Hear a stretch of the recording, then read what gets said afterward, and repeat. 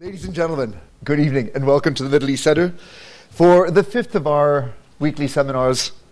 Tonight, it's a great pleasure to welcome Professor Ann Sade from Dartmouth University. Professor Sade took her BA and her PhD in political science from Harvard University, where she is now the Joel Parker Professor of Law and Political Science Emerita at Dartmouth College. She taught there from 1984 to 2017. Indeed, it was at Dartmouth we first met. So it's a particular pleasure to be welcoming Professor Sade back to the Middle East Center and to Oxford.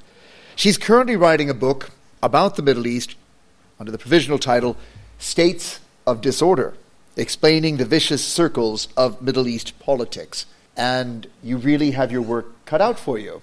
Tonight we will be the beneficiaries, the first, to hear the first fruits of Professor Sade's research. Her subject tonight, De Gaulle in Beirut, the Shahab experiment. And I would like you all to join me in giving Professor Sade a very warm welcome. Thank you all for coming. Thank you, Eugene, for that lovely introduction and for inviting me. Thank you, Kaya, for everything you did to organize. It's not every day. Since I'm by training a Europeanist, I'm not actually used to having my name pronounced properly. So that was already a pleasure. Thanks for coming on a Friday afternoon and listening to me talk about Lebanon, a complicated little country in a strife-torn part of the world. My talk today is a first version of the fourth chapter of an unwritten book. Indeed, the chapter is unwritten, not just the book is unwritten. Perhaps later we can talk about the broader project, which is informed by my interest in institutions, leadership, and strategies of political change. I want to compare a Lebanese president, Fouad Shahab, up there in Martyrs Square in Beirut, to a French one, Charles de Gaulle. If Lebanon is a complex little country, France is another complex little country. Well, complex, not so little. And Europe, like the Middle East, has seen its share of strife. Both Shahab and de Gaulle attempted to turn deep national crises into opportunities for deep political change. As two generals who led their countries as civilian leaders, they had other traits in common. But it's their role as crisis leaders and aspiring change agents that interests me. Both made it their mission to change the rules, the actors, and the policy parameters of their respective countries. That is, each was determined to change how the political game was played in his complicated little country. Neither one used the occasion of an existential threat or the difficulty of effecting change as an excuse for establishing a dictatorship. Indeed, in the end, each man walked away from power, shocking supporters and opponents alike. They achieved different degrees of success. De Gaulle was more successful, but then he got 2 tries at this game, and Shahab only took 1. The bigger questions this talk raises are, when does a crisis become an opportunity for change and renewal? And if crises do sometimes occasion significant and intended change, what are the implications for the ex post arguments that we make about continuity in situations where change did not occur, since that's often what social scientists do? So looking beyond the comparison between de Gaulle and Shahab, I would like to invite you to consider with me what this story of these two leaders tells us about politics in the Arab Middle East and about how we academics, we citizens of countries that played important roles in the Middle East, think about politics in the Middle East, often influenced by that old joke about the scorpion and the camel. In 1958, Lebanon and France were both in crisis. This is a slide, actually, just to get us to think about change. This guy, I assume you all recognize. This many people in the room probably are too young. This is George Wallace. So what I'm trying to suggest in this slide is there are 2 ways of thinking about Trump, at least. One is to say he's the product of deep trends, deep things in American political history and social history.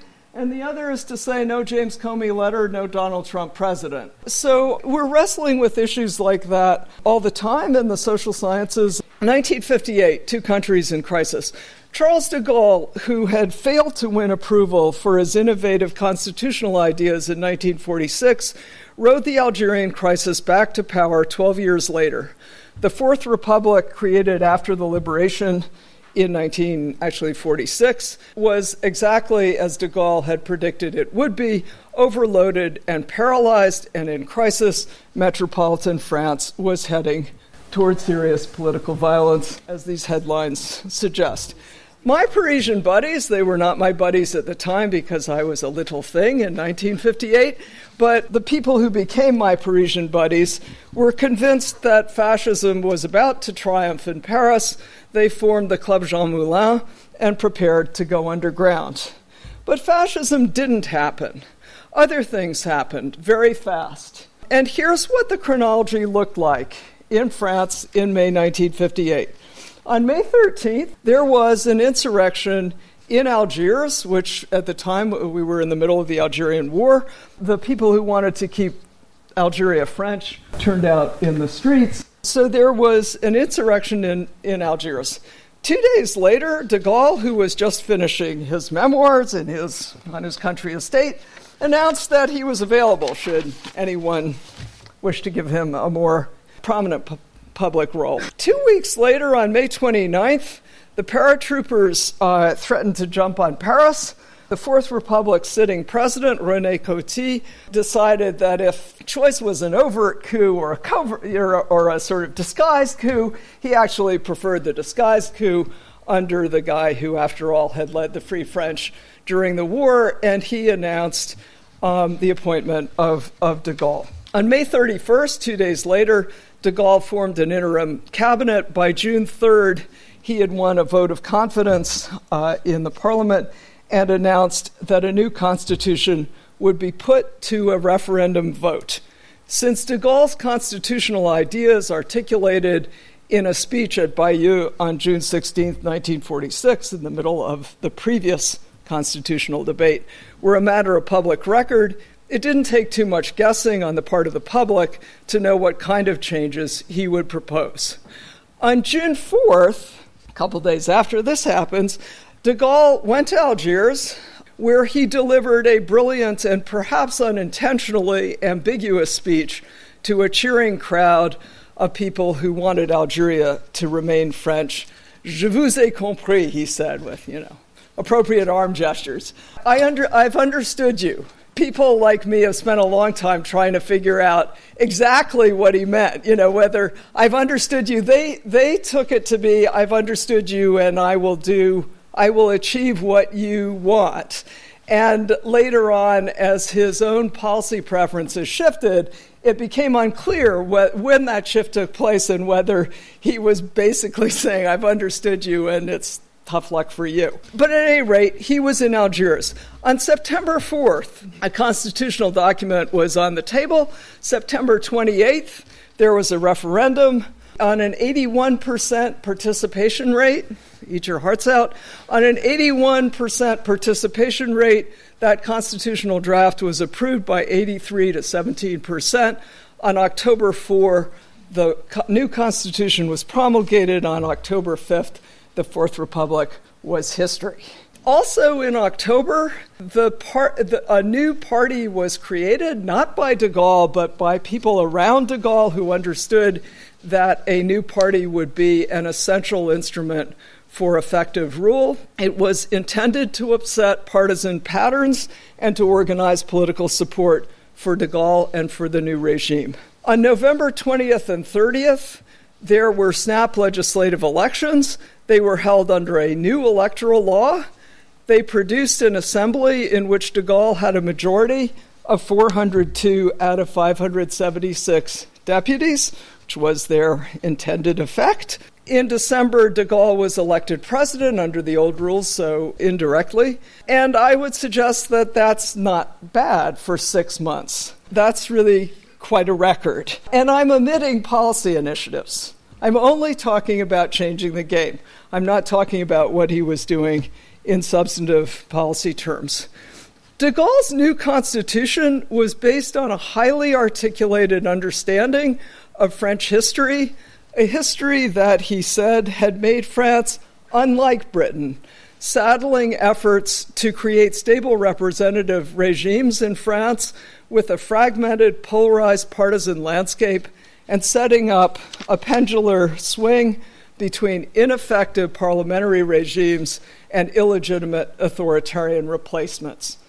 De Gaulle's constitution, without creating a fully presidential system like the United States, moved away from the parliamentary model. It changed the relationship between the executive and the legislative branches of government, vastly strengthening the executive branch, the bicephalous president and prime minister. The new arrangements also did away with proportional representation, which was the electoral law used, but the electoral system used by the Fourth Republic, in favor of a two-round, single-member, winner-take-all system that rewarded large national coalitions and bipolar competition, and not probably coincidentally, also rewarded the right, since the left was divided with a strong Communist Party flanking the socialists. More broadly and in stages, de Gaulle's reforms changed the way parties approached competition and the way voters participated in politics. There were now referenda. There was after 1962, the president of the Republic was directly elected, and so on. The political crisis continued in France because the Algerian War did not end until 1962. De Gaulle navigated it using the new tools his institutions and his unique background gave him. Thus he hung on, surviving repeated assassination attempts, moving himself and the country toward acceptance of Algerian independence. But de Gaulle did much more than just hang on, much more even than end a divisive war and deep colonial commitments. He built a constituency and he built legitimacy for the new political system he'd created. He tweaked the arrangements, for example, with that crucial amendment I just mentioned that provided for the direct election of the president, since he knew that no future president would benefit from the kind of extra-political, historical legitimacy that he enjoyed.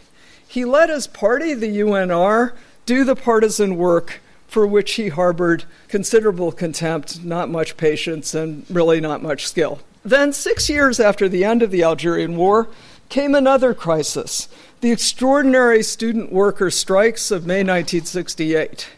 France shut down, literally shut down for a month. The regime seemed to falter. There was credible talk by credible people, Pierre Mendès France among others, of a return to a parliamentary republic, that is, of a return to the old rules.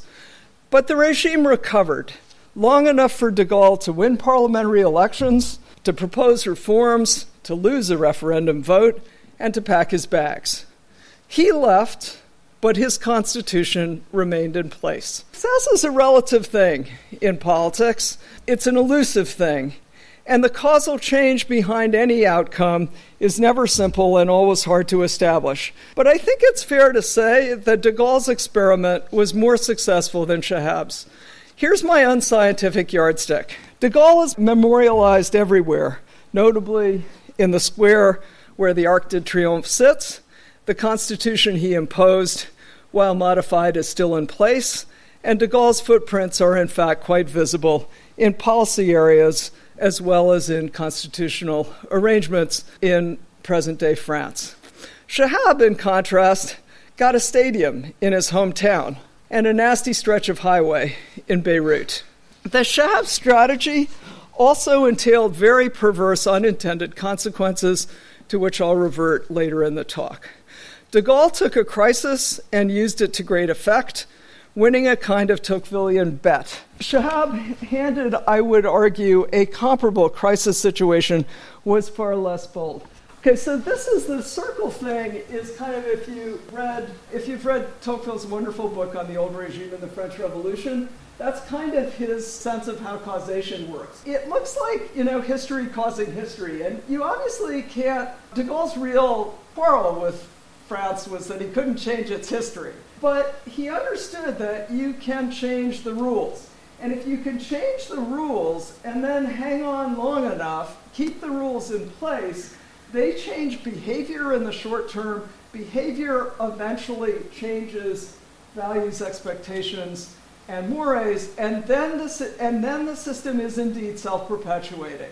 So the trick is to intervene and then to hang on. This is the bet that he won. It's a tough bet to win, but this is the bet that we're looking at. Now let's go to Shihab. He was elected president of Lebanon by a vote of parliament on July 31st, 1958. So we're talking, same year. Like de Gaulle, he came to power at a moment of existential crisis for his country. At the time, he was commander of the Lebanese army. If de Gaulle's project was France itself, Shihab's project was independent Lebanon's national army. And that difference may actually turn out to be fairly significant. But in 1958, Lebanon itself was threatened. In the absence of an existential crisis, Shihab would not have accepted presidential office. He would not have accepted civilian office, nor would he have been asked. By July 31st, the Lebanese crisis had been at a full boil for several months. Maybe less of a difficulty in Britain. In the States, if people know that there was a crisis in Lebanon, they think it was in the summer because that's when American Marines landed. Of course, it's always all about us, right? But actually, the crisis is already pretty hot in 1957 in Lebanon. So by July 31st, here's what it felt like locally. It was 6 months after the creation of the United Arab Republic, in fact created on February 1st at the behest of Syrian officers who thought that Nasser was the solution to their problems. Lebanon's relationship with Syria, their separation having been a product of French rule, had been a hot political issue in Lebanon throughout the 1950s. Important Sunni politicians, especially Tripoli's Rashid Karami, whom we'll meet again, had repeatedly argued for economic union and had suggested that political union might follow. The PPS, a fascinating, highly organized, and frequently violent little party whose founder has my name, but I am, as I always say in Beirut, I'm not related, had been summarily executed in 1949 after allegedly attempting a coup. That party favored the creation of a pan-Syrian political entity. On the other side of this argument about the relationship between Syria and Lebanon, Maronites in general and Pierre Gemayel's Phalange in particular tended to get quite exercised by any suggestion of closer ties between Beirut and Damascus. More than any other issue, the Syrian question put Lebanon's Arab identity on the table. Were the Lebanese Arabs, were they Phoenicians, or were they irreducibly Lebanese? This had been a thorny issue in 1943 when the so-called National Pact compromise between, crudely speaking, the Maronites and the Sunnis allowed the independence coalition to come together and to encourage the French to leave. So this had been an issue in 1943. Many people in 1958 and later, when the Palestinian issue would pose the identity problem again, thought the question was worth fighting about. Okay, July 31st, his election date, was 3 months after the assassination of an opposition journalist in Beirut had sparked an anti-government uprising, the so-called mini-civil war of 1958, during the course of which some 3,000 people were killed in a very mini country. So if you have a mini civil war in a mini country, it's not so mini. Roughly speaking, there were 1.5 million people in Lebanon in 1958. Very roughly speaking, underestimating. Let's say there are 300 million people in the United States. 300 is a nice multiple of 1.5, and you can figure out what the same casualty statistics would be in the United States, and you won't think it was a mini civil war. So there was significant civil violence in Lebanon in 1958. The crisis had to, and the government, just as significantly, the government rapidly lost control of much of the country.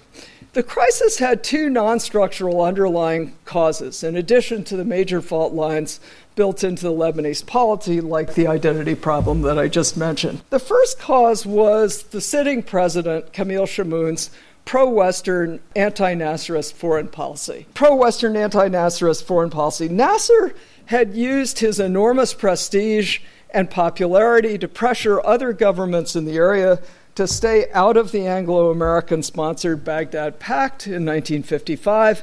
Nasser saw the pact as a new effort at imperial meddling. The United States saw Nasser as a troublemaker and a potential tool of the Soviets. Chamoun, and especially Charles Malik, his foreign minister from 1956 on, saw Nasser as someone who wanted to eat Lebanon and therefore its Christians for dinner. Chamoun's ostentatiously anti-Nasserist positions flew in the face of Nasser's immense popularity and of the basic neither-nor understanding on which the Lebanese polity was based. That understanding stipulated that Lebanese governments would be neither too cozy with the West nor too cozy with Arab sister countries. Okay, the second problem that brought about fighting in 1958 was Chamoun's increasingly explicit determination to succeed himself as president, constitutional requirements to the contrary notwithstanding. You were not allowed to succeed yourself as president under the constitutional rules agreed in the 1940s. The first president had caused a crisis by doing this. Chamoun had been on the other side of that debate, had made all sorts of statements that came back to haunt him.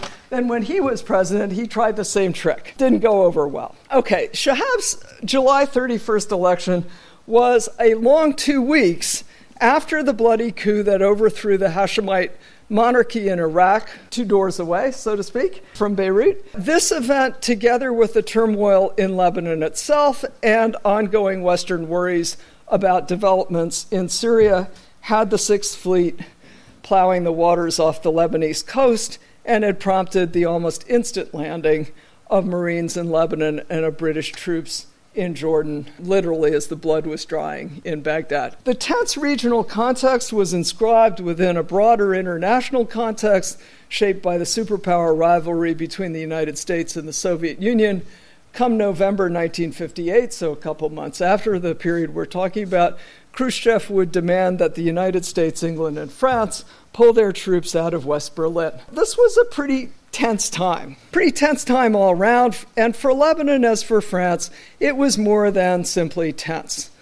But importantly, Shahab did not become president of Lebanon on, let's say, August 1st. So he's elected on July 31st. He does not immediately take office. He did not actually become president until September 23rd, when Chamoun's term expired. Given the importance we're assigning to crisis as a possible source of opportunity, timing, the chronology of all these things, timing is very important. Almost 2 months elapsed between Shahab's election and his inauguration. And the election itself indicated that the crisis had already become more manageable than it had been in the weeks preceding it.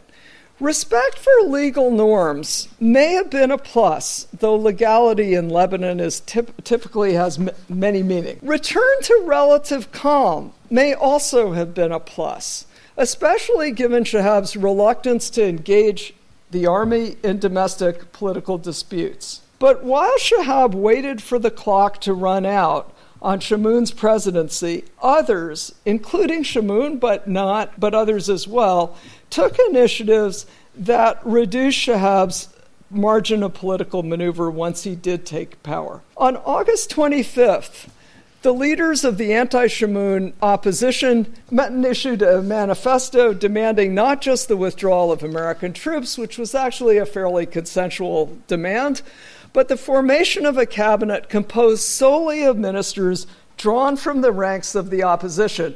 And when I say opposition, just remember there were 3,000 bodies on the ground. So we're not talking about Her Majesty's loyal opposition. We're talking about sides in a civil war. So the anti-Chamoun opposition said, we want a cabinet that has only our guys in it.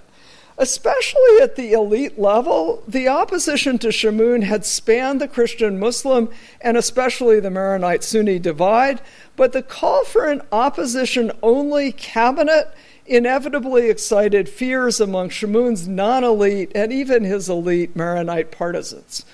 Popular support for the rebellion had been strongest among urban and rural populations poorly served by Lebanon's so-called merchant republic and squeezed by the rising cost of living in the late 1950s. So it combined Arab nationalists plus traditionally organized urban and rural people led by Zuama, whom Shamoun had attacked as feudal and had tried to disempower. In other words, real economic grievances were part of the explosive mix that fueled the rebellion, so Shahab's apparent willingness to rely on its leaders to the exclusion of Shamoun loyalists had multiple implications. 1958 is a very complex fight. And when these kinds of fights occur, obviously a lot of grievances pile up on the opposition side. So there were, in fact, crudely put, sort of class implications or certainly socioeconomic. There was a socioeconomic story to be told in the 58 conflict. Once there was some danger of an opposition cabinet being appointed, the sides became fluid again. Okay, Shamoun, if you look at his supporters, he had partisans in the more modern sectors of society, but his organized support, as opposed to just his supporters, his organized support was limited to Pierre Jamal's Kataib and the Pan-Syrian PPS. Normally arch enemies, but allied in this fight because both were hostile to Nasser. There's never anything straightforward about Lebanese politics. 2 days after the opposition manifesto, the Phalange, Jamal's outfit, and other pro-Shamoun elements put Shahab on notice that they would not tolerate a government that included opposition ministers. Okay, so now you've got the two sides saying, do this or else. They want opposite things done. On September 9th and 10th, 21 pro-Shamoun deputies created a new political party, or a new, more accurately, political group. And then on the 19th, they elected Shamoun to be its leader. The National Liberal Party, we'll call it the PNL. During the summer, Shahab had hoped that perhaps Shamoun could be induced to take a nice long trip abroad. Indeed, the American embassy, occasionally helpful in these situations, had cabled Washington to ask if Eisenhower could possibly invite Shamoun to come visit Gettysburg. But it didn't happen. So Shamoun now, not only is he in Beirut, but now he has a new political toy with which to make mischief once his term is up. And then on September 19th, the Kataib journalist Fuad Haddad was kidnapped and killed. And he was not nicely killed, he was kind of ickily killed. The next day, 3 days before Shahab took office, the Kataib called for a general strike, launching what would become an ugly, semi-sectarian 3-week counter-revolution, also violent. Momentum had been lost, and when Shahab, in fact, appointed an opposition-only cabinet under the Tripoli leader Rashid Karameh, he simply compounded his difficulties. This would be a long argument, but this was not a strategic decision. This cabinet was not a strategic decision, it was a tactical decision, and it was a bad one. By the end of October, his most promising window of opportunity had probably closed. Shahab had not spent the previous 8 years on his country estate reflecting on Lebanese history, as de Gaulle had spent the 1950s. He was concerned with the integrity of the country as a country during those years, but his primary concern was the integrity of the army. His overall analysis of the crisis ran something like this. First of all, neutrality was basic to stability in Lebanon. So foreign policy neutrality was basic to stability in Lebanon. This was really not rocket science. It was empirically pretty obvious, no matter what Shamoun and Malik thought about it.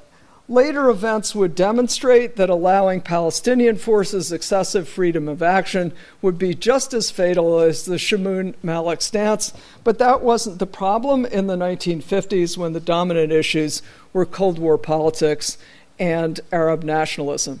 Cold War politics and Arab nationalism were more easily externalized than would be the later Palestinian problem, and Shihab, once in power, immediately and rather successfully externalized them. No Lebanese government could appear subservient to American policy or could distance itself ostentatiously from Nasser or more generally from Arab nationalism without tearing Lebanon apart. Shihab got this. Okay, secondly, in his analysis, Shihab also believed that Nasser appealed to ordinary Lebanese not because anyone really wanted Lebanese affairs run from Cairo, but because underserved populations in which Muslims were overrepresented felt disrespected, and because opportunities and resources were unfairly distributed in Lebanon. The geography of the revolt, that map that I had up earlier against Shamoun, supported this interpretation. The real question, not limited to this moment or this place, is whether this kind of socioeconomic grievance can be answered with socioeconomic policies. Has anybody in the room, this is mostly to students, but have the younger people, is Samuel Huntington's Political Order in Changing Society a category for anybody? No. Problem here is you've got a set of socioeconomic grievances, and you've got a president who says, I'm going to address those grievances. And Huntington in the late 1960s waved his arms around and said, if you address socioeconomic problems in a developing country, the first thing you're going to do is actually raise the level of demand in a situation where there's an institutional deficit. And the result is going to be the risk of further disorder, and you're going to be in trouble. So this is the problem that this part of Shihab's analysis, which is a crucial part of his analysis because it's linked to what he actually does. This is what's in play here.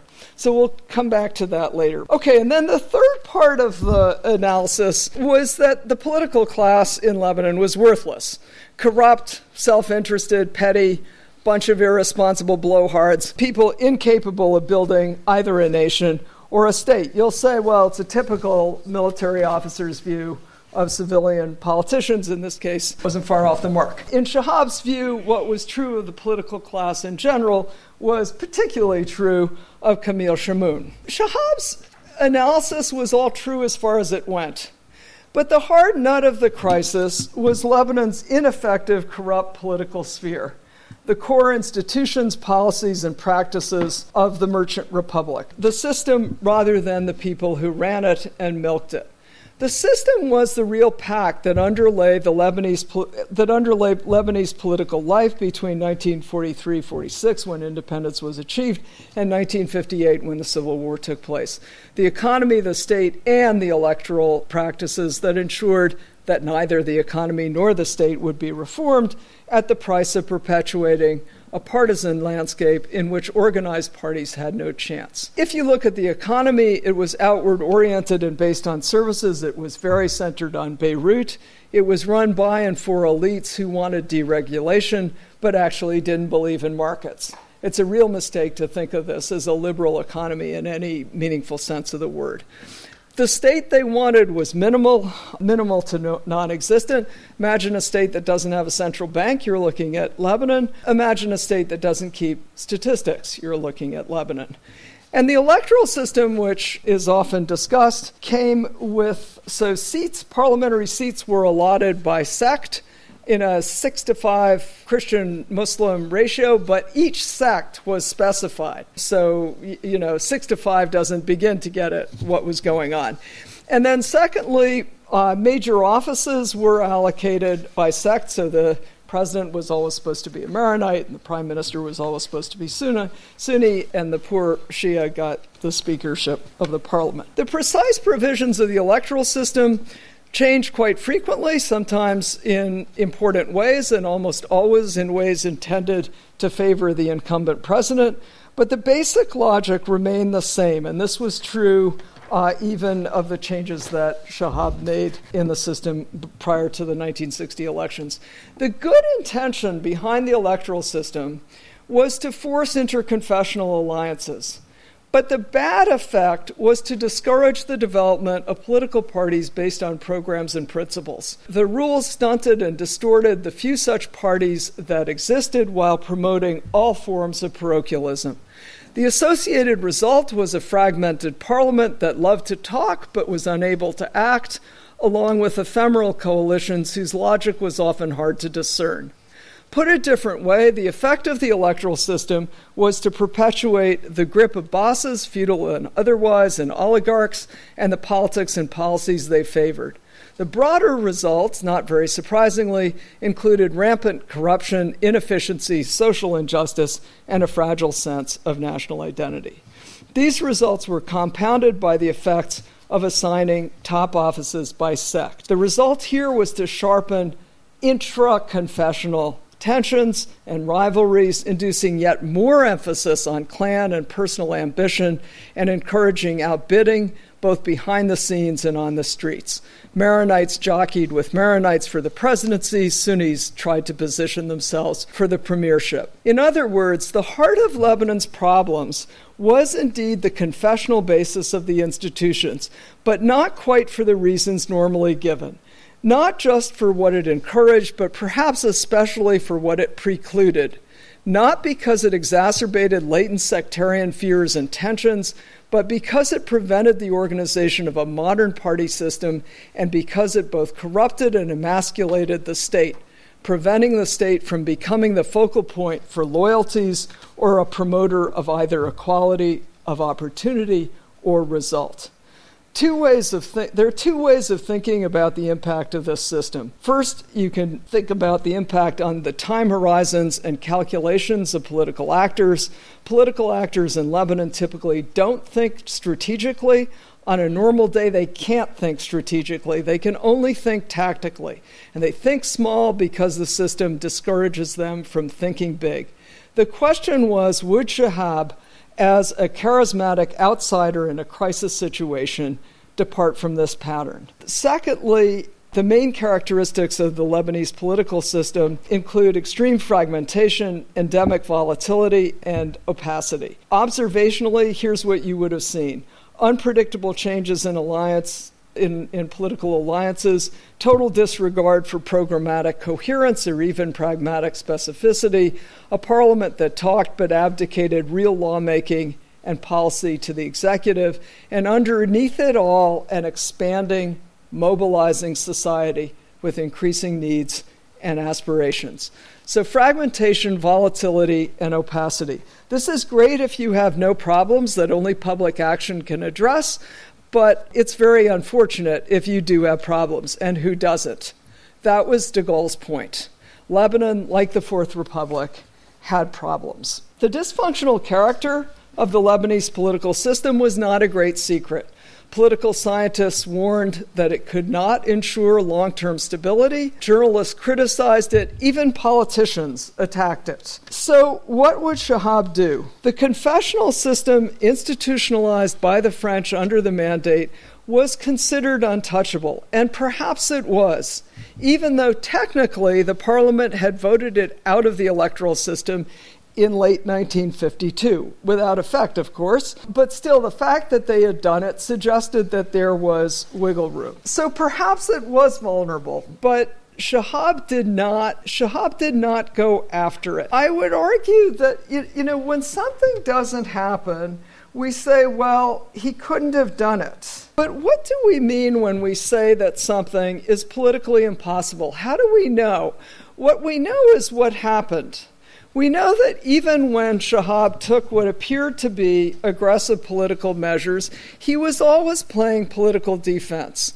He did try to give Lebanon a state worth the name. I'm not trying to minimize his reforms, which were very interesting and significant.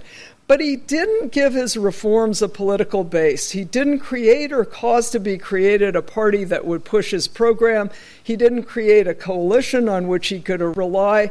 Increasingly and inevitably, the Deuxième Bureau, the intelligence branch of the army, was the substitute. It's significant that the Economic Planning Authority, that was the signature initiative of his regime, it usually goes by its French initials, IRFID, was run by a French Dominican priest. And indeed, the top 3 aides to Shihab were all French. And much of his staff was drawn deliberately from people we would think of as technocrats, people who were outsiders in all sorts of ways, people without a political base, people who did not engage in politics, though they later engaged in politics. They were not political people when he appointed them, and that was pretty much why he appointed them. He appointed them because they were technically competent, they were interested in working hard and not playing games, which is what he thought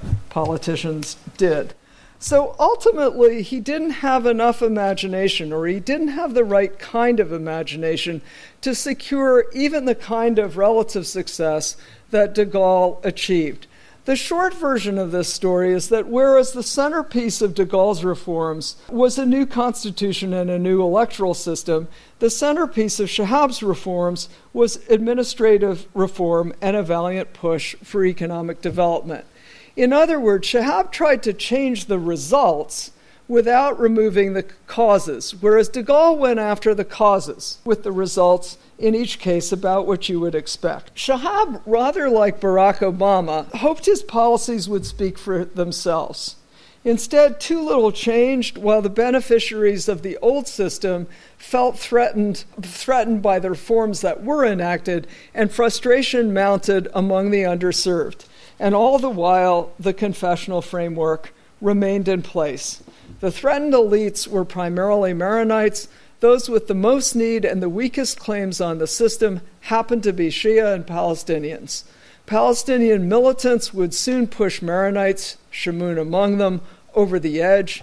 Shia grievances, mobilized first by Musa al-Sadr in the movement of the dispossessed, would later contribute to the rise of Hezbollah, which would become the most powerful organization in post-Civil War, or at least post-occupation Syrian and Israeli Lebanon.